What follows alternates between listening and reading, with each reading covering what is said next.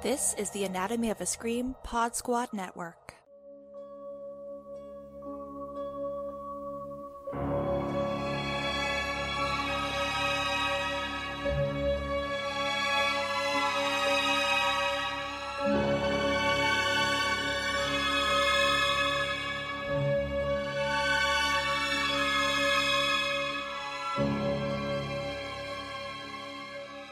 Welcome back to Such Sights to Show, a sometimes Hellraiser podcast, sometimes Clive Barker podcast. We are on the latter track. I'm Joe Lipsett, and I'm joined, as always, by my trusty co-pilot, Brian Christopher. How you doing, sir?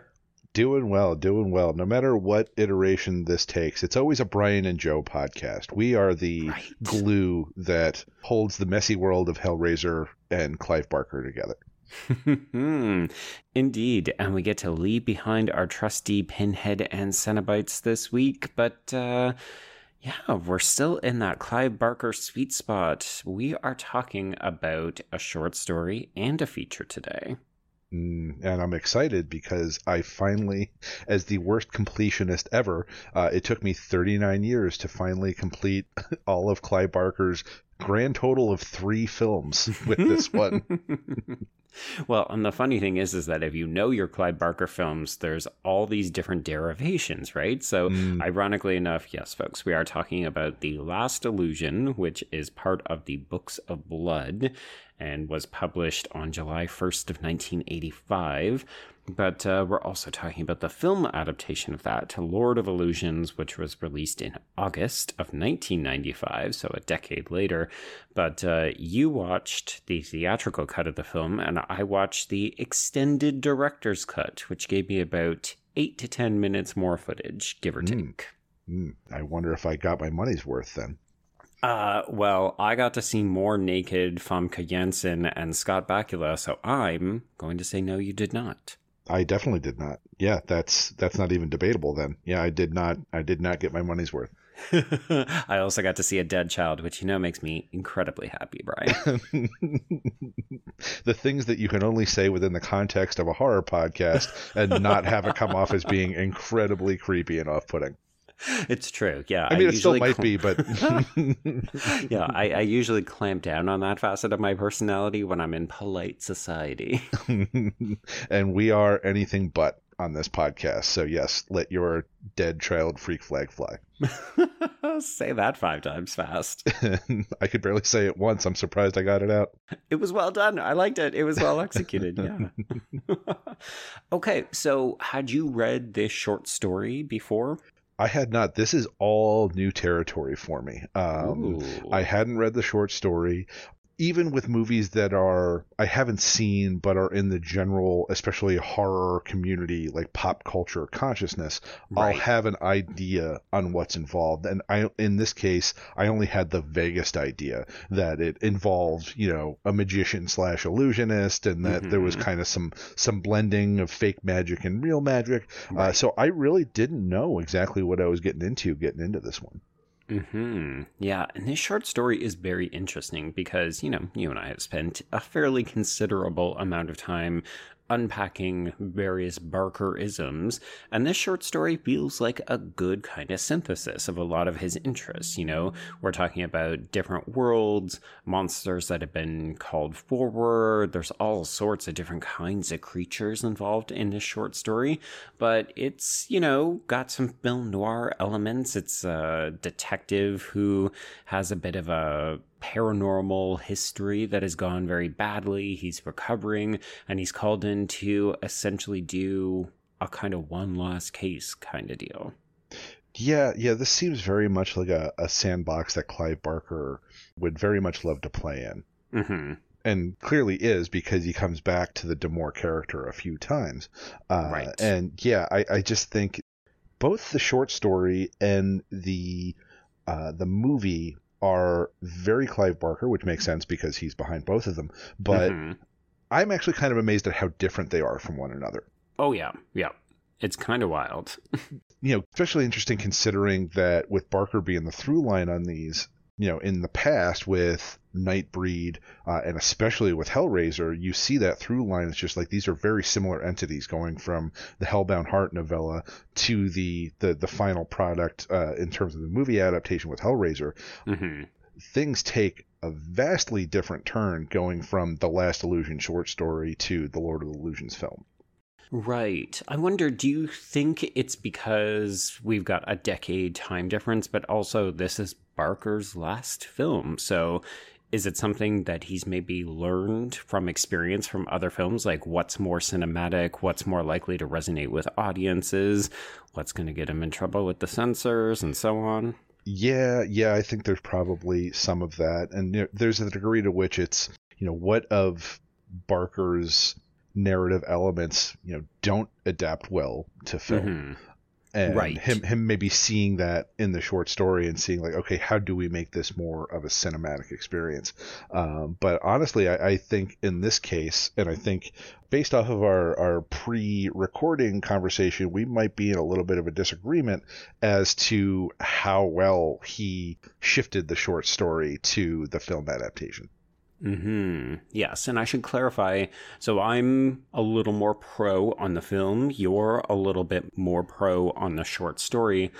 I have read the short once before because Trace and I covered Lord of Illusions on Horror Queers back in the day, so I think I read the short story for that.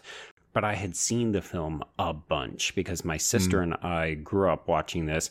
We were huge Quantum Leap fans, so we were, of course, checking out Scott Bakula's filmography. And he doesn't actually have like a huge body of work, or at least he didn't in the 90s. So this was kind of a staple in our house. And, shocking no one, a Clive Barker text is very, very queer, and this movie is very, very queer. So I can't help but wonder if it's a nostalgia factor combined with that queer coding that really hits my sweet spot for the film. Whereas the short story, I would argue, is a little bit more conventionally film noir. Not a lot of homoeroticism, not really a touch of queerness in here. Yeah, there is a lot more... what's the word for it? Like kind of platonic love in the Last Illusion in the short story. There's a kind of a built camaraderie between, we have these characters in the short story. There's Harry, of course. There's Swan, who actually isn't as much of a character in the short story as he is in the film because he's actually dead in the short story. Right. So I guess we want to give a little context here. So in the short story, Harry D'Amour is a private eye who has been hired to do this case actually in New York. I think in the film they shift it to LA, which I'm guessing is mainly just a practical decision. Possibly, I think it works well thematically too, but if I had to guess, I think there were some practical decisions there as well. But in the short story, I think it all takes place in New York. And you get these hints that he's had some scrapes with the supernatural in a previous case. But of course, he is brought into a case that's going to really test that to its limit, where there is this dead magician, Swan, who he's brought in to basically look after this body and make sure nothing happens to it, because there are hints that there are threats to Swan that are going to impact his afterlife a lot more than they would impact his regular life. And so for me, the big through lines for this is really the relationship between D'Amour and Valentine. And by extension, Valentine to Swan, because there is a genuine love, but you don't, I don't think, get the homoerotic context or subtext in The Last Illusion that you do, I think, a little bit more in the film adaptation for Lord of Illusions.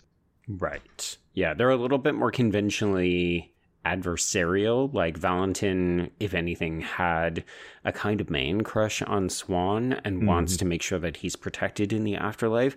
And there's friction with Harry because, at certain points Harry is helping him, but then at other points it seems like maybe Harry or Valentine or Dorothea, who is Swan's widow, And it's kind of a question of who can we trust when all of a sudden there's danger and illusion and creatures who are all sort of mixed up, and we basically have to survive until dawn. And one of the big Barkerisms that I really enjoyed in the short story, and we're going to already get into spoiler territory here, is the revelation that Valentin is actually a demon. But not one that does not make him evil. He's a familiar, but yes. in a different kind of language than we're used to reading about. Absolutely. And in a very Barker kind of twist, and a very kind of Nightbreed twist, he is a demon, he's a familiar, but he is still the one to trust, or he can still be trusted. Right. And that's one of my favorite elements of Barker's writing, that idea that the monstrous does not have to equate to evil. And so that's something I really attached to in the short story. And I think when we get a little bit more in depth with the movie, that's an element that kind of isn't there, I don't think, at all. Because the short story is very concerned with issues of like heaven and hell. Like, it's actually a surprisingly religious story in that regard. So when we've got these creatures, they are quote unquote kind of coming from hell, and we're protecting the sanctity of Swan's afterlife, where he basically accrued magic by pledging himself to hell, and then he spent the rest of his life making amends to try to get back into heaven. So they're basically fighting for his soul in the afterlife, and Valentin just so happens to be on the side of good, but he looks like a horrible creature. Yeah. And that is Barker trademark copyright. Like, that is Barker through and through. I love that. Working through some religious issues, as you do.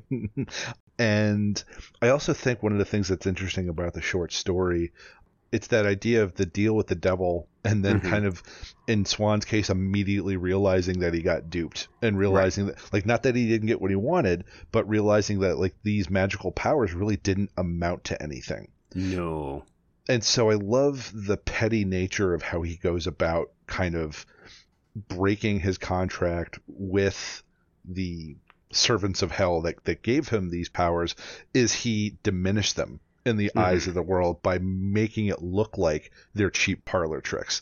So he can do these amazing, like, mystical feats, and he's using it to, like, make a buck on the illusionist circuit, and he's not doing it because he wants the money, but he's specifically doing it to diminish the power that this mysticism has. See, I hear what you're saying, and I definitely appreciate that as well. But that's one tiny fraction of this story. Like, I think my big issues with the short is that it's a little bit rambly. Like, we start off with Swan at the end of a magic show, and he wants to have an adulterous affair with this lady, and then she ends up getting eaten by one of his tigers after he's impaled by the swords from his act.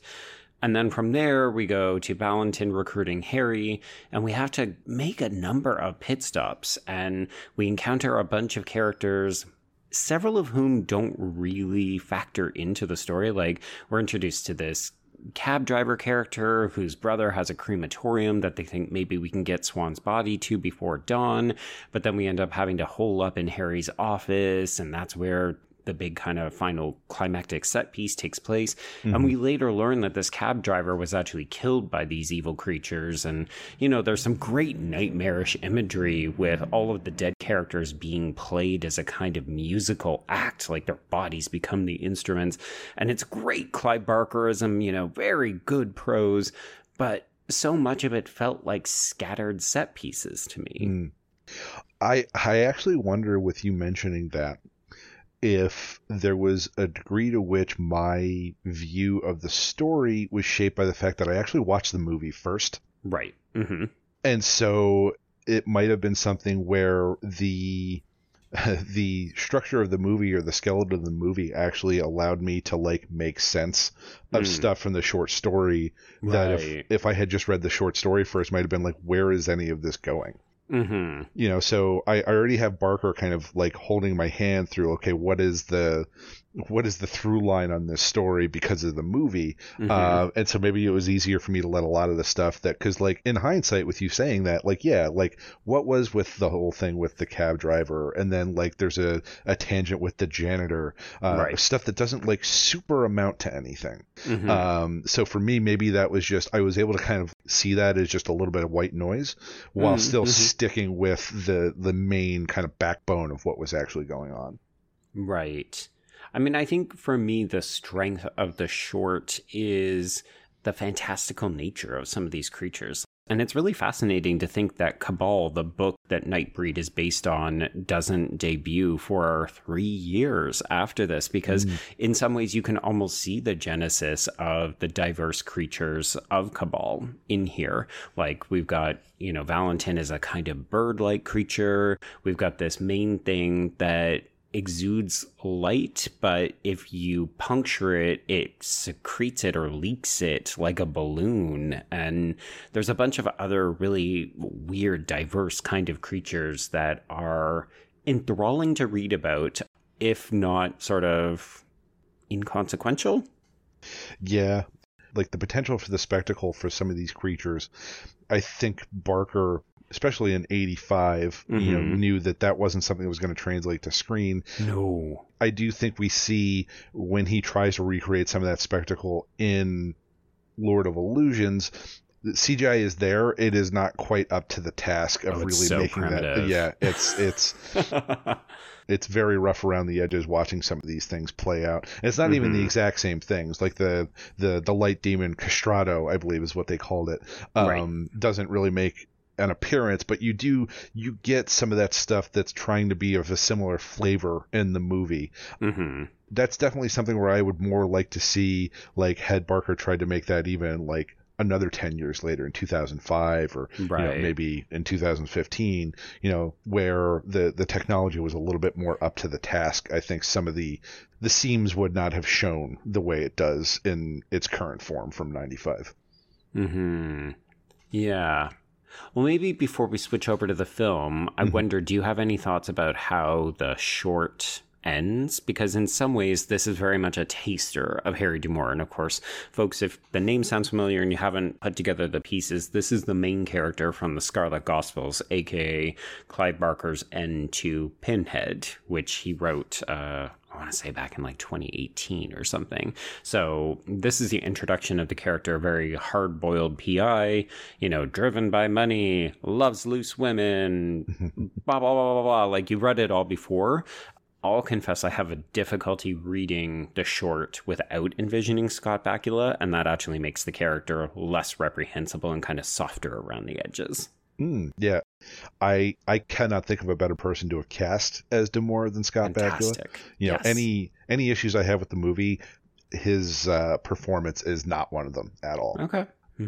But kind of going back to the story, I like this as this is D'Amour's first real hard look at this world. Again, the story hints that he's gotten his first peek in a previous case that they allude to. But I think this works as a short story that, it's basically leaving a big old kind of question mark for like, okay, what's going to become of Harry D'Amour now that this has, because it starts as Swan's story. It's kind of Valentin's story. But they both kind of resolve, and it's left to Harry to be like, okay, I know I've peeked behind this curtain, so what's to become of me now? Yeah, I love the idea that there are people who are embroiled in this world, but they're actually not the best people to resolve the conflict. You need the outsider, the person who doesn't automatically slot in. He's not a magician, he's not an illusionist, he doesn't seem religious, and he definitely doesn't know anything about monsters and demons, and that actually makes him the perfect person to deal with all of this, because he's coming in, he's going to shoot first and ask questions later. Which actually carries over well into, our previous discussions about some of the Hellraiser graphic novels, where, the whole Boom storyline where Harry D'Amour becomes the Hell Priest. Right. He still carries his pistol, and people make fun of him for it, but it actually comes in handy more than once in situations where, like, magical items or any, like, supernatural stuff is powerless because someone has, like, a charm or something, but that charm doesn't protect them against a bullet from a 45. So it turns out that, like, that kind of mindset carries him well through these situations. And I like him as almost an archetype of a Western, not anti-hero, but a kind of gunslinger character. So obviously relocated to the big city, somebody who's quick on their feet, able to get out of a tricky spot and so on. But, he's a little abrasive. He's a little rough around the edges. And there's something kind of endearing about a character like Harry D'Amour. Yeah, it's putting the guy in the middle of a situation where, like, he's going to be kind of like, what the fuck is going on? Which it's a situation that warrants someone asking what the fuck is going on. Quite regularly, in fact. Yeah. Okay, well, why don't we transition over to the film, because I do feel like we might have a little more to talk about, if only because we've got two different versions of the film and quite a few new characters, new plots, and so on. And characters that are very different than what they are in the short story. Yeah, I will say one of the things that only 10 years makes a big difference. I was very appreciative of the fact that Dorothea, the Famke Janssen character, is no longer a sex worker that has married Swan. But there's a different creep factor. There's an ick factor. One that I would argue is maybe a little worse. Oh, definitely. It's weird that the film both acknowledges it as a bit of an oddity, but also kind of doesn't want to go there. So in this version, we're not dealing with heaven and hell. We're not dealing with angels, religion at all. What we're dealing with is a kind of doomsday Jonestown cult led by Nyx, who is played by Daniel von Bargen. So he is also an illusionist in the same way that Kevin J. O'Connor Swan is, but he wants to end the world. So the film literally opens, it's quite an extended cold open where Swan and his fellow sort of disciples, like the people who have broken off from this cult, they raid the compound where Nyx and his large group of disciples are hanging out, and they have kidnapped a little girl and they're going to sacrifice her. And this is Dorothea, and Swan marries her after we quote unquote get rid of Nyx. So we put some great face plates on him and we bury him in the desert because he can't be killed conventionally because he's too powerful. And then it basically becomes a kind of that thing we tried to bury 13 years ago in the desert has come back, and we're all being killed one by one. And Dorothea and Valentin and Swan are caught in the middle of it. Going back to those faceplates just for a second, very, very like Cenobite sequence. You get the screws with the pinning the faceplate into Nyx's head. It was a delightfully Barker sequence.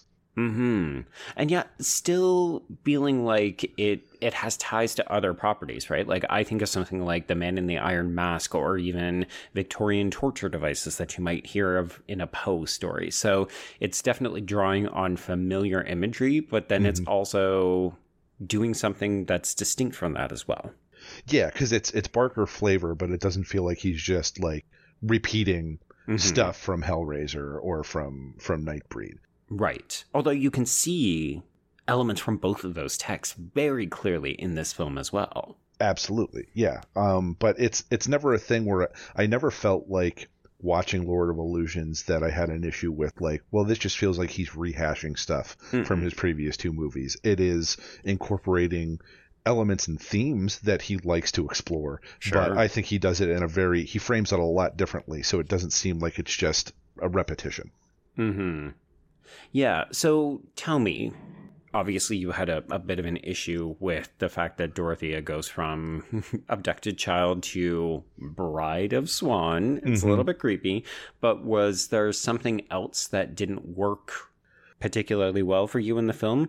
I find it's probably an overstuffed first watch, isn't it? It's a little overstuffed, and there was something lacking for me, and it's hard for me to quite articulate it. Okay. But a lack of agency in the characters towards the end. Like, it seems like a sequence of events that just kind of happen and aren't necessarily the product of the characters like doing deliberate actions. And okay, it's very hard for me to really quite put my finger on it, and I'm sure it could be very easily argued against. But the scene for me that comes to mind that I think best articulates that is the scene where Harry is fighting with Butterfield. Mm-hmm. And for context, Butterfield is one of those characters that's very different here than he was in the short story. In the short story, he is a lawyer. He's a very like well-suited, put together, collected guy. Mm-hmm. And in the movie, he is kind of the right-hand man for Nix, and he is a kind of androgynous. He's definitely not a lawyer type. He is very kind of like he's got a lot of flair. He dresses in like skin-tight gold clothing. Mm-hmm. He's got like no eyebrow. There's just he's. It's everything. Yeah. He's I love a lot. This character He's so much. Yeah, no, I quite like Butterfield, but in the fight between Butterfield and Harry, and kind of like their climactic scene at the end, they're fighting, and then Butterfield goes to hit Harry, and he misses, and he just happens to hit an electrical wire in the wall and dies. And I feel like there's a lot of that where like the characters are involved, they're mixing it up, but it's like. Mm-hmm. Things just kind of coincidentally happen that resolve the issue, as opposed to like specific things that the characters are doing to resolve it. Mm-hmm. Yeah, no, I can definitely see that. Like some of this, it's weird to ever suggest that a Barker text could be a little paint by numbers, but some of this does feel stifled or even constrained within the Hollywood system.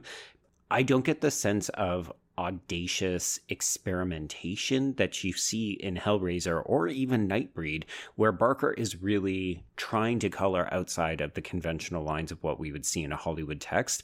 This feels almost quintessentially mid-90s horror for me. Mm-hmm. And I think there's still, as you said about Butterfield, there's still flair here. Like there's some unusual choices. The subject matter, some of the costuming, you know, this movie is honestly just so legitimately queer. I can barely contain myself. But in some ways, it's also neutered and playing it safe in parts, which is a little disappointing and conventional. And I wonder to what degree, because, you know, we have this 3-movie progression with Barker where he does Hellraiser, which is very much an independent thing. You know, he does it with a small company, gets more money from, I think, New World eventually. Yes. But it's still inherently a UK product too, right? Mm-hmm. Like he's on his home turf. He hasn't, quote unquote, come to Hollywood yet. And then I think Nightbreed is his first real foray into Hollywood filmmaking. Mm-hmm. Disastrous, yeah. And I think he's a little gun shy in this one in terms of like he's trying to, you know, you talked about it as a little paint by numbers. I think he is trying to stay within what he perceives to be like the Hollywood guardrails. Mm-hmm. And he still winds up getting his wrist slapped in terms of like the studio wanting to cut like 10 minutes, 12 minutes out of what he made. So I think it wound up being in some ways, and this is going to sound worse than I mean it to be, like the worst of both worlds, where he is self-censoring to a certain degree. Mm-hmm. And then still being censored. Still being censored, yeah. You know, and so I still say that to say, like, this is still a very good movie. Mm-hmm. I really like it. I just don't quite love it. Right.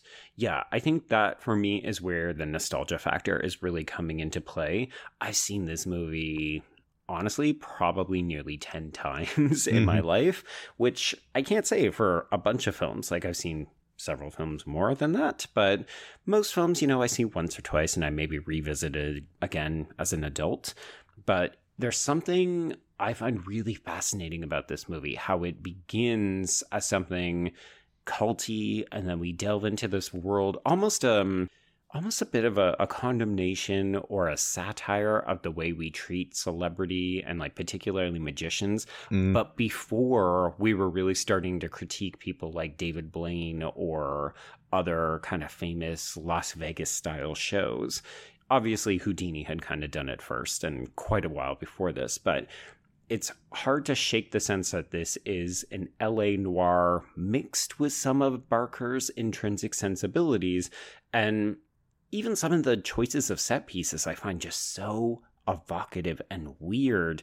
And you just wish that the film was comfortable or able to play in that area a little bit more. Like the end of this film is so fucking wild, but it feels abbreviated, and like as you said, things just seem to happen a little too conveniently, a little bit too quickly, and you wish, even with the extended cut, there's still things where you wish we could spend a bit more time with them. There's a lot of hopping around and to places where things, the tone kind of bounces around a lot because everything with the cult is just very bleak and brutal. But then you get like a whole sequence where he goes to the Magic Castle in LA. Right. Which, for those who are unaware, is basically like the headquarters for illusionists in the California area. I think even with a wider footprint than that. Like this is a well-known place and a well-known kind of like hotspot for people in the illusionist industry. Right. And there's just this whole sequence where he breaks in and he's there with this illusionist that kind of likes what he's doing in terms of kind of like shaking up the status quo. And so they try and get these files with these secret files, and the illusionist says like, look for stuff that's going to be hokey. And so like where they're going for the files is this big like trap that like almost takes off their hands. It's so Indiana Jones. It's ridiculous. Yeah. And then there's the whole the whole hologram with the monster that attacks them.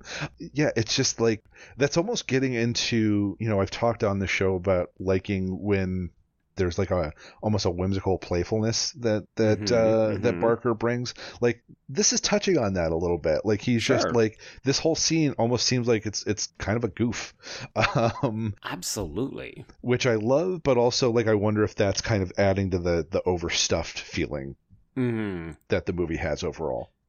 Absolutely. There's a bunch of moments in the film where you think, is this just because Barker wanted to show he could do it, so he does? You know, there's this moment where we attend Swan's funeral, and it's a big black tie affair, and Harry, of course, uses it as an opportunity to stake out Swan because Swan is a huge fucking narcissist, so he's there in the background watching people cry. So Harry tracks him back to this deserted, dilapidated place near a bridge or an underpass, and Swan nearly drops a car on him just to prove that he can levitate heavy objects. And sure, it pays off later because we learned that because Swan can levitate a car, he can also levitate Harry, and Harry uses that to get rid of Nix in the climax. But we also saw Swan levitate during the opening moments of his magic act, so we technically didn't need this sequence at all. But also we get a big slow-mo thing where, Scott Bakula has to dodge a falling car, and it's very entertaining. Honestly, I was more impressed not by the fact that Swan could levitate a car and then later on he could levitate Scott Bakula, but that he was able to levitate Scott Bakula when apparently 3 minutes earlier, his brain had literally exploded. It's true. But in this movie, magic can help you to do the most unrealistic things. Like, true. You know, Nix has literally been shot in his anus pucker hole forehead in the climax by Dorothea, and yet he is still able to fully engage in a climactic battle before he is tossed into the center of the earth, apparently. That was actually pretty amazing. I kind of love amazing. That. Just all the way down into the molten Earth's core. That's how far this well went down. Thank God Scott Bakula managed to catch Dorothea, or else think of how far she would have fallen. That would have been awful. That would have been bad stuff. I think it's stuff like that. You know, like there are moments of indelible nightmare imagery in this, but it's also mixed with like, we get to see a whole segment of Swan's magic act. And honestly, it looks hella entertaining. And I love that we get to see part of it. Like, I don't know. This movie is so extra to me, which I think feeds into not a small amount of camp appeal, but also just that feeling of, well, if this is the last film we're going to get from Barker, I do love that he is trying to swing for the outfield or even the bleachers. And you can feel people pinching him off, and maybe even himself pinching himself off at various intersections that make it a little bit sad. But overall, there's so many great moments in this film. I can't help but love it. Yeah. There's a tension there, isn't there? There's a paradox of he is both swinging for the fences while also cutting himself, like he's cutting his knees out from under himself in certain ways at the same time. And I think that's where it's that unevenness that like loses me a little bit, because it's you get this promise of like the whole opening sequence and the whole sequence with the initial cult. I'm like, okay, I am on board. Like this is going to be a Clive Barker movie, and I am here for it. But yeah, it's just the way things kind of meander and don't quite add up. Like, this doesn't become a movie that becomes like more than the sum of its parts. Like, this is a movie that suffers from the sum of its parts, even though the individual elements themselves are really interesting and really good. Like, I love the magic castle, I love the cultists, but like the way it mashes together doesn't quite come together in a fully satisfactory way for me. Right. No, I can definitely understand that criticism. It's something that I think I can more easily overlook, if only because it gets us to the things that I do really, really enjoy. Like, sure, I cannot say enough how much I love the entire last act of this. Like, when we get back to Nyx's compound, when we resuscitate him, when Daniel von Bargen just gets to absolutely showboat through the entire last act of this, and he's got, his face is discolored because of where the masks were, so he's absolutely grotesque and just disgusting, but he also seems to be channeling, Island of Dr. Moreau in his grandioseness with his white sort of sheet robe and diaper, and then he's performing all these ridiculous magic acts, he's boasting. I did want to draw your attention to one thing. I think I cued you back when we were reading Books of Blood Volume 2. We read a story called The Skins of the Fathers. Picked it up. I absolutely picked this up. Yes. Okay. Yeah. You take it from here, because I want to hear your thoughts. The sequence where he turns on his flock and sacrifices them, basically saying, like, you're not worthy. You basically just waited around like lambs until I came back. And so the way he kind of executes this sacrifice is that he releases this torrential rainstorm that loosens the ground. They all get swallowed into it, except for a few very unlucky people who only get sucked in about halfway, and then the ground re-solidifies. Yeah. And I was very interested to see, because, like I said, I watched the movie and then went back to the story. I'm like, is this a concept that he visits in the story, or is this an allusion to that scene from Skins of the Father? And absolutely, I have to think he was like, I know this is from a different story, but I want to see what this would look like. And I think that he pulls it off. That is so creepy. That's such, like, especially the one where you just see the arm of the one person coming out of the ground. But it's still moving. It still grabs either Dorothea or Harry as they're trying to go up the stairs at one point. Yeah. So I do think he pulls that off. It's absolutely wild. This definitely, it didn't give me nightmares because I would have been about 13 when this movie came out. I didn't see it in theater, so I probably would have even been older because it would have been on VHS.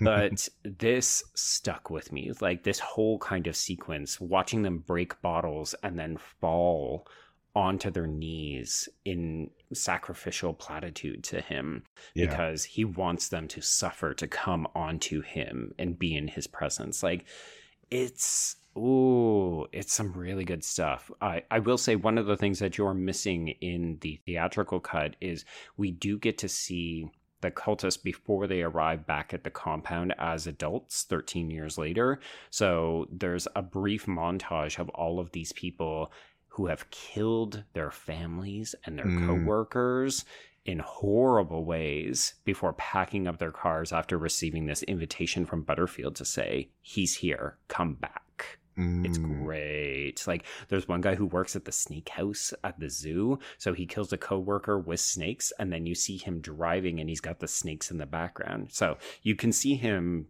at the compound. He's the guy who handles the snake, but it feels like such a, wait, what? Why do we have a snake in this movie all of a sudden? And it's like, oh, here's a little bit of backstory.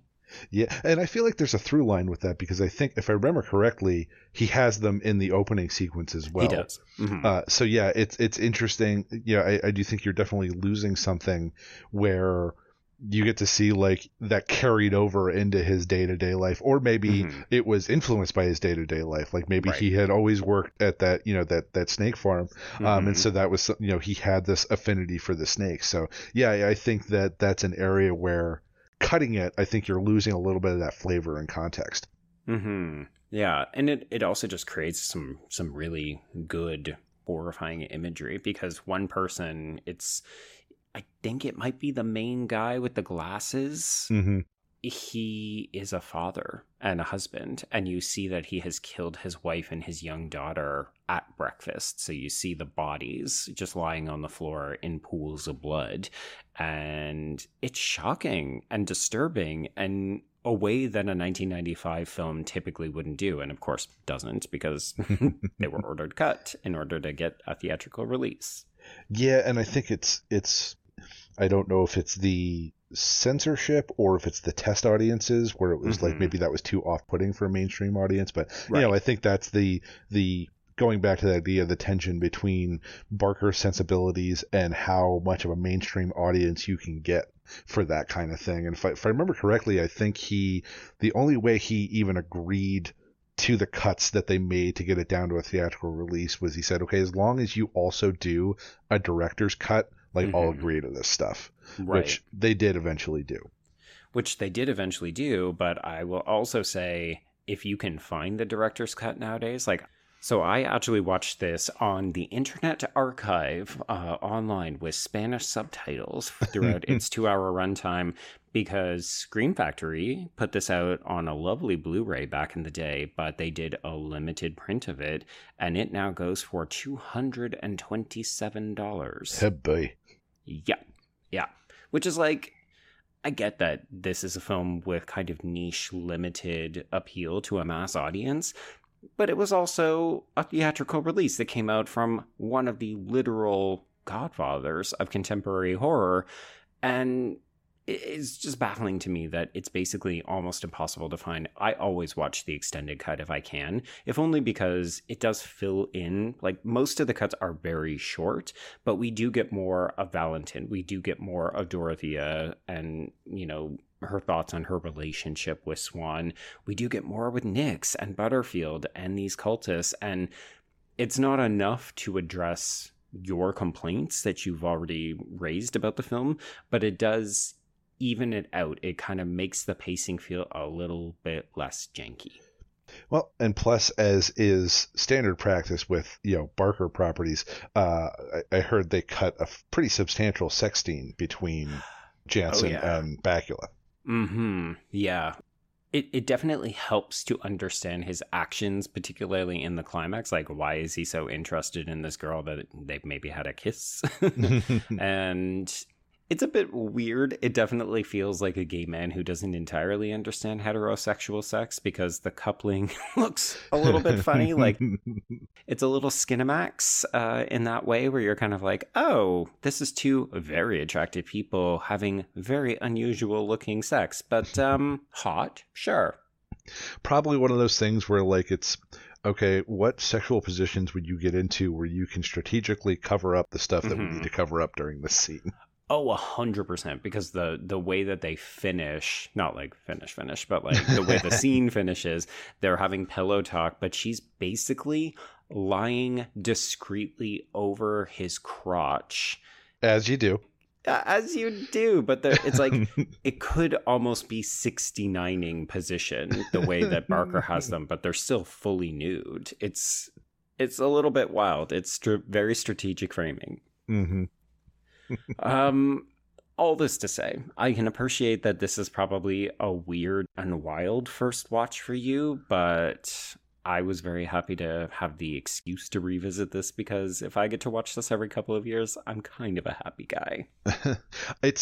I will say it's definitely one I want to go back to. I think it's got enough good stuff, and stuff that I think would actually wind up, I think subsequent viewings would reward me in terms of liking it maybe even a little bit more.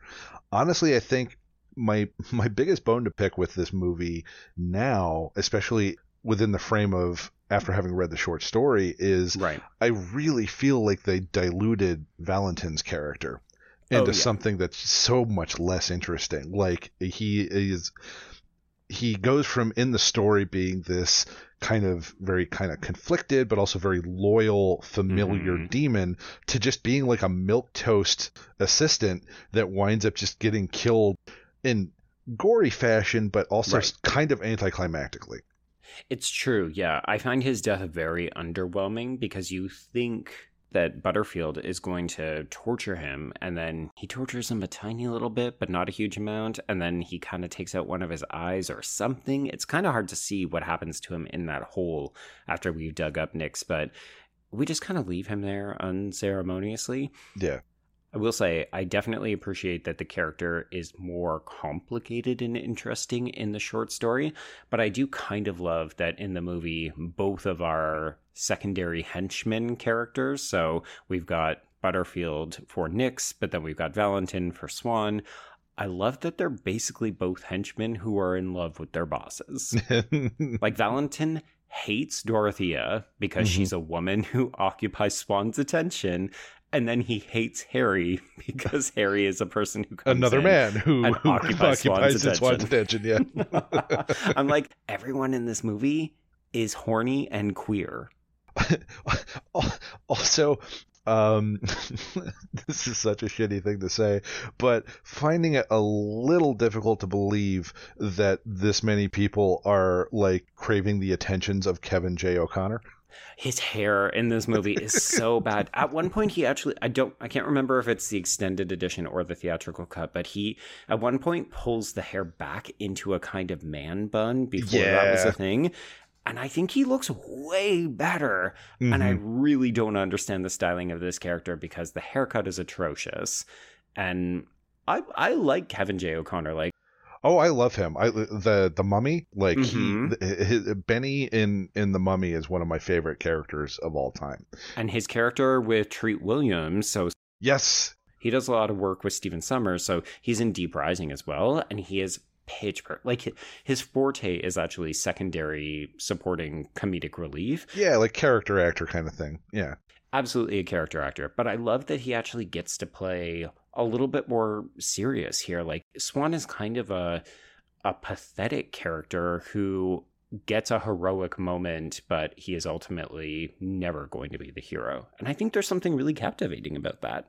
I do love that. I think what is missing from that character is I didn't get the charm, that facade that would make you believe that this many people are like drawn to him in that way.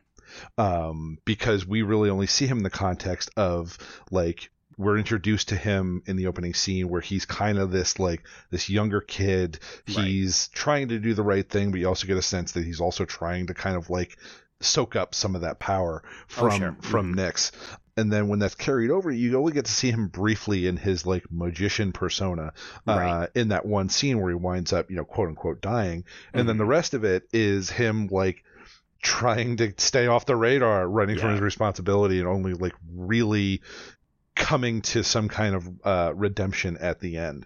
So yeah, I just don't think we get enough to really get a grasp of like why Valentin would be so obsessed with him. Absolutely. Yeah, I can definitely see that. I think in part because we need to make Harry Moore, and by extension Scott Bakula, as sexy and sweaty as humanly possible. So we don't want Swan to actually be a figure of admiration or adoration. We're just meant to believe his tricks, his illusions are so compelling. And, you know, that floor show is so good. You know, basically, Showgirls rips this off. It's hilarious. It comes out the same year as Showgirls, but this looks like he could be sharing the stage with Nomi Malone. Absolutely. Like, what? Why would a world-renowned magician have male dancers in thongs, Brian? Because of Clive fucking Barker. That's showmanship. Why. Yeah, Clive fucking Barker. I would see that show in a heartbeat, is what I'm saying. Yes. I mean, the dancers, the whole entrance where he explodes out of a fucking coffin. Like, yes, I would 100% pay to see this in Vegas. Ridiculous.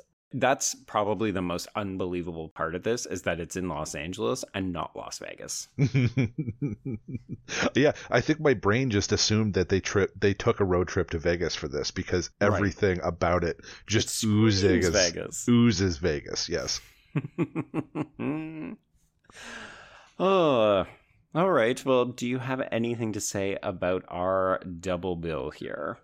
I am so glad that I have finally completed Clive Barker's filmography, with the shame of knowing that, like, I just needed to watch one more out of 3 movies in order to do that, and it took me this long. But, you know, for whatever qualms that I do have about the final product of the theatrical release, because again, I didn't see the director's cut, this is one that I will definitely see again, and especially I think I do need to hunt down the director's cut to see if that will also kind of improve the overall experience. But I really like this pairing. I mean, obviously it's an obvious pairing because it's the same story, but so different. Yeah, I like the fact that we got stories that it's the same story but very different kind of takeaways and very different experiences for each. So yeah, this was a fun one. All right, well, before we announce where we're headed next, Mr. Brian, if people wanted to talk your ear off about why you should now just double down and watch the extended director's cut, how would they get in touch? You can get me at either Twitter or Instagram at Evil Taylor Hicks. All right. And if folks want to chat with me about all the queerness in this movie, you can reach me at B Stole My Remote, and that's the letter B. And of course, we'll thank the Anatomy of a Scream Pod Squad Network for hosting the show, among many, many other quality entertainment. But, Mr. Brian, we're really changing gears for our next episode, because suddenly we're going to be talking about Clive Barker's YA book? Interesting. I'm excited. Yeah, so folks, we're going to be checking out The Thief of Always, because we've been wanting to check back in with Barker when he's writing books. It's been a while, but we also don't have the time right now to put into something like a Magica or The Great and Secret Show or something like that. So we thought it'd be interesting to read something that's gently inching towards his more fantasy level stuff, but also this is very firmly like a kind of coming of age YA book about 11-year-olds. So I've never read this. I'm very intrigued. Oh, very nice. Then yeah, it'll be a first experience for me too. And yeah, I've read a few of Barker's, full novels, but most of my experience with him are through his short stories and novellas. So I'm looking forward to kind of going down this path a little bit more. Exciting stuff. All right. Well, that's The Thief of Always next time on Such Sights to Show. But, until then, try levitating over a giant hole, which mirrors the hole in your forehead, which also looks like a butthole. Metaphor. Metaphor. So deep. Like the hole. Ah!